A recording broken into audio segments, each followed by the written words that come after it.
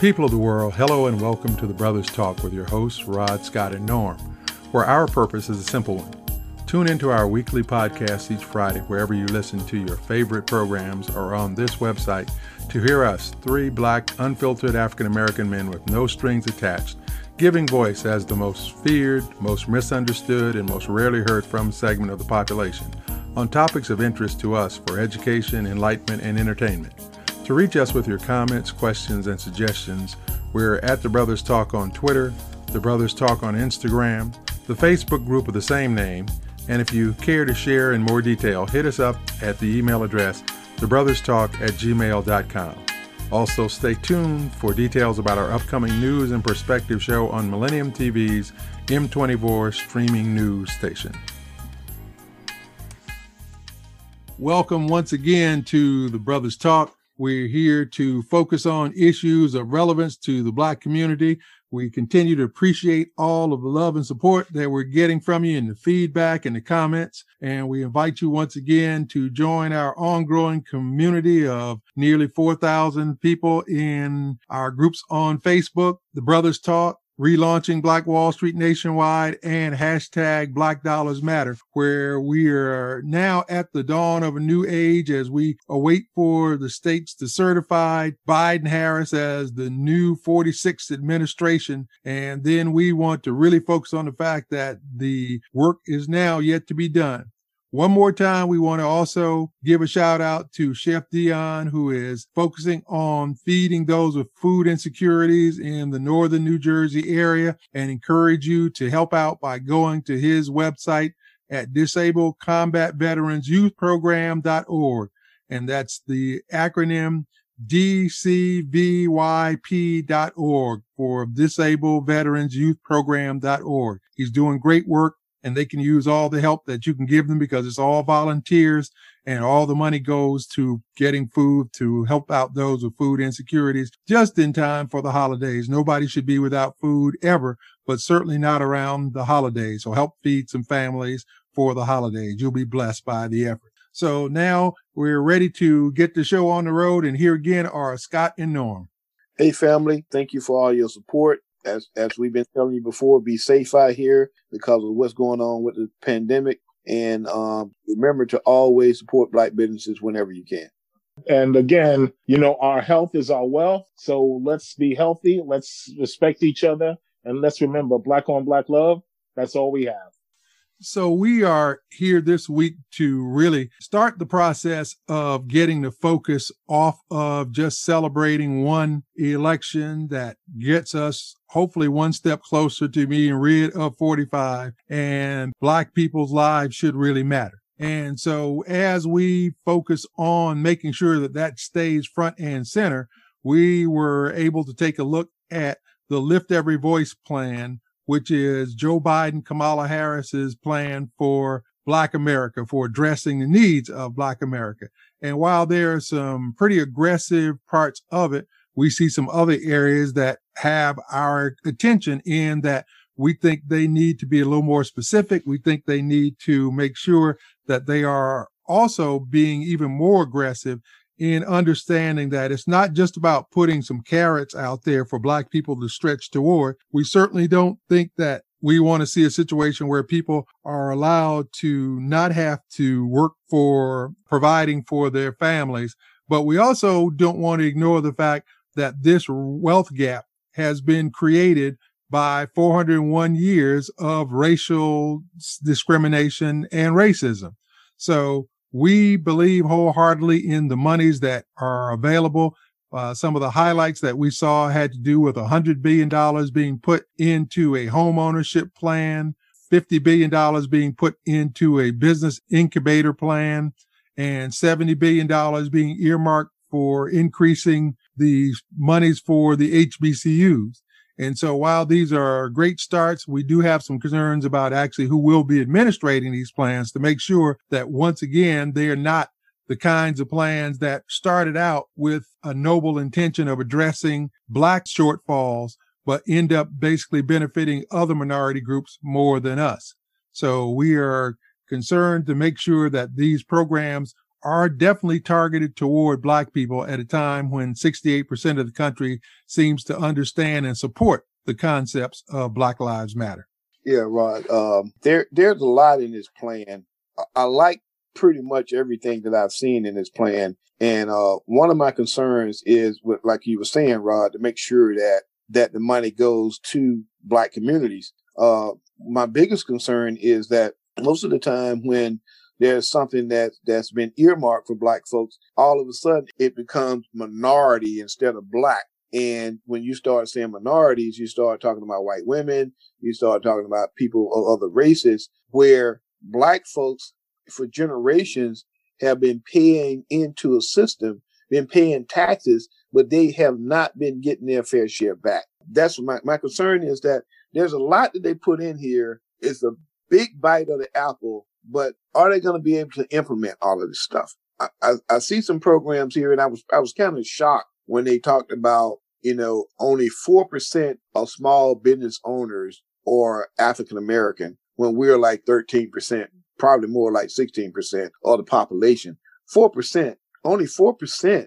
That's shocking to me. But there are some programs that they talked about. Like one is something that the Obama-Biden administration put in place called the Community Advantage Loan Program. I never heard of that. And it's program that actually, provide like startup money and money for people to grow their businesses. If they are going to roll this program out and not use the kind of messaging that for this particular program that I just talked about, that I never heard of, if people don't know about these programs, they're not going to be able to apply and benefit from these programs. So they're going to have to do a good job of communicating what they're trying to do and training people, providing assistance to folks. We got to figure out a way how we can have a footprint, how we can get involved with this process and make sure that the folks who get the money, that's it's intended for.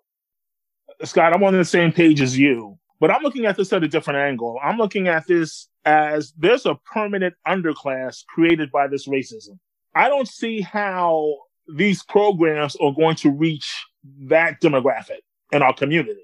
There are people who aren't even able to stand up to address any of these programs in our community. So I don't see a program for those people. I see those people still being left out. Well, that's why I see they need to be more aggressive. And that's what I meant by that. They need to ensure that they go into these communities and hire people in the community to not only make sure that they publicize and put these programs in front of the community centers and the churches, but then there needs to be money put in to allow for these folks who are victims of the wealth gap to have stipends so that they can take advantage. Because go into a community and tell a person, we have a business loan process available for you, that's just basically going to put them further in debt. There needs to be a two-part process in my mind. The first part of it needs to say, well, we're going to come in and let you know that this money exists for you to start a business or to go to school. But in order for them to do it, they need to first put money aside to say, here's the money you need to be able to make sure that your ends are meeting while you go to school, while you're in these business training programs. Because I think that's where the gap continues to widen and why most people don't have an opportunity to take advantage of a lot of these programs, because they're, like I said, when the ends ain't meeting, you cannot focus on how you can go to school and how you can start a business when you really need to be more focused on how you can feed your family and keep your lights on. So to me, this has to be that much aggressiveness in the program that allows that there's money to make sure that people have at least a nest egg that will allow them to take advantage of the programs, because the other way around, I think it just continues to be more of a pipe dream.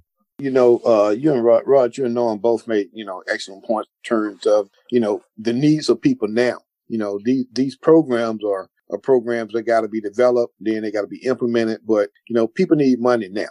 And you're right. I encourage all of our listeners and all of the family to go and take a look at this plan on JoeBiden.com and take a look at what, he said, the Biden plan for America. Take a look at that and talk to your congressman and prioritize this and call your Congress folks and tell them, what you like or don't like about the program. And some of the things that Rod and Noam talked about, be a voice. I think that it's your responsibility. It's your right as an American to contact your congressperson to voice your opinion about this. But I think it's your responsibility as an African American to your community, for the survival of the African American community, to have some input, to have a voice. So I encourage each one of you to go and take a look at this program and see what you think, and contact your congressman and voice your opinion. Do we know who actually put this program together? It was a coalition. I mean, they had their individuals inside the Biden-Harris campaign, but some of the names that I saw who were a part of it were Al Sharpton or Mark Morial of the National Urban League, Derek Johnson of the NAACP, Maxine Waters. There's another sister who is of the Black Women's Coalition. So I'm glad you asked that question, Norm, because one of the names that I did not see and that I thought really should have been a part of it was Reverend William Barber, because William Barber continues to focus on the fact that it's that wealth gap that becomes the biggest part of the problem. And so if they didn't have him at that table, the names that I heard are people who basically, as we said, their ends are meeting pretty good, and they can sometimes forget and adopt some of that mindset of the privileged class, of those who think that for whatever reason, they don't need to give people stuff, when basically so many other groups have been given stuff over the years, whether it was the GI Bill or the low interest loans or some of those other school funding programs that were nothing more than government handouts. And nobody said to them they had to jump through hoops to get it. Yeah, they did mention in this plan about, their plans for closing the wealth gap. They just talked about it generally, about closing the wealth gap. But they need to be more specific about that. Like you said, Rod, they need to bring people who've been in that fight, who's been talking about that fight for years. Those people need to be involved in that process. I think it's critical that they get some just common folks. How do we get common folks at the table? When I say common folks, I'm talking about myself. How do we get people like me at the table, like us at the table, and say, hey, wait a minute, these are good programs, but we think that you should be focused on X, Y, and Z, and this is the way that you should do it. This is the way that you're going to be able to get funds to people who need it right away, as opposed to those people who are on that panel. A lot of those, like you said, Rod, they're eating already. They're eating every day. They're not going to miss a meal. And I don't really know any of those people personally, but I just, based on the actions of somebody like Al Sharpton in the past, it's all about Al. It's all about what can I get out of this process, as opposed to how is this going to benefit folks who need it the most. Yeah, I definitely agree with that. And Rod, I think you were on point with Reverend Barber being excluded. I think, he has enough skin in the game to really know what's needed in our community. And I just feel that they're looking at the wealth disparity, and we're not even in a position to address that at this point. We should focus on just building a base in which we can build on in our community, a financial base. We don't even have that at this point.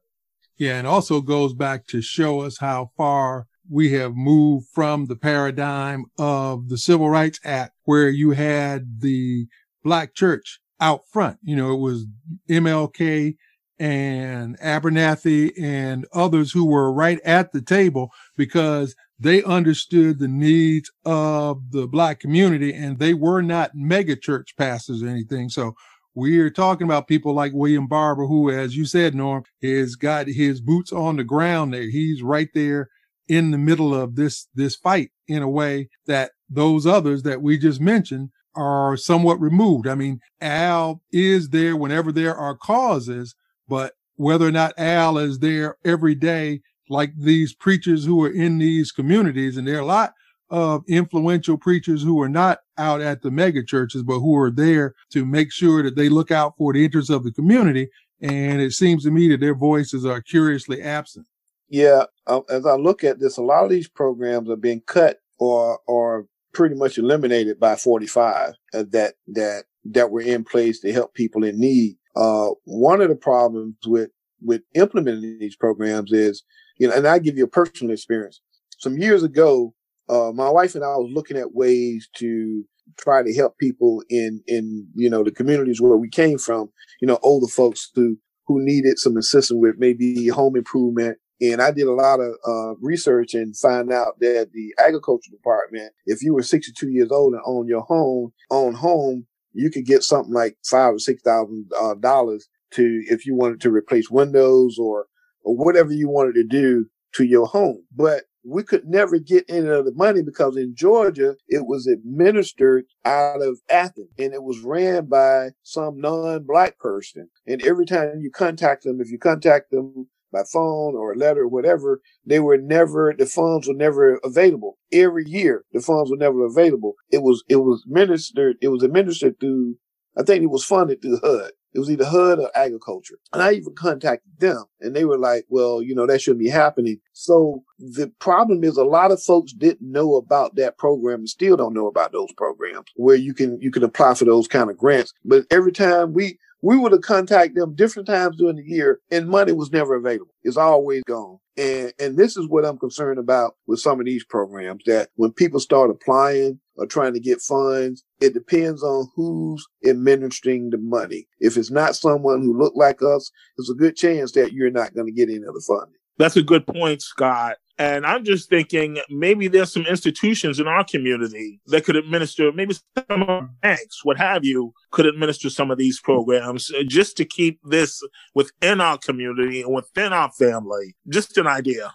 Well, that's exactly what we're going to continue to be focused on, making sure that we don't just sit back on our haunches because obviously the work isn't done. There's more work to be done in Georgia to try to get both those two Democrats over the finish line to change the complexion of the Senate and move Mitch McConnell back to the second seat like he belongs and hopefully out. But we definitely cannot rest on our laurels and believe that the fight is over. Because even after that, if we're able to get that monumental shift to give the Democrats the House, the Senate, and the executive branch, then there's still the judiciary and lots of criminal justice reform that needs to be done. So we're going to continue to try to keep the fire burning and continue to keep the spotlight on and look for opportunities to encourage you to get involved and make sure that your vote really did count the way that it should and not just at the election box. So that's it for another edition of the Brothers Talk. Once again, we want to encourage you to buy Black, our positive business Black experience of this week as we head into the holiday is to certainly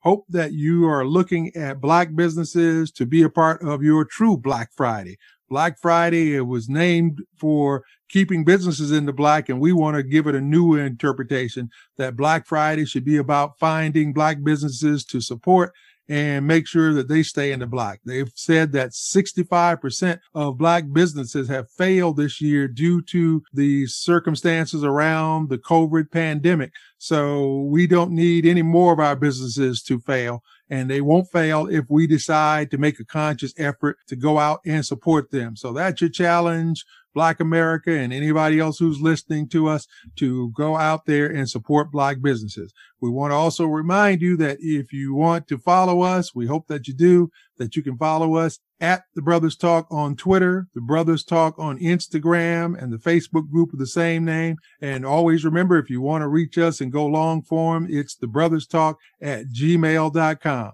So until next time, we hope you stay safe, stay well, and remember, let's do better today because that's all we really have.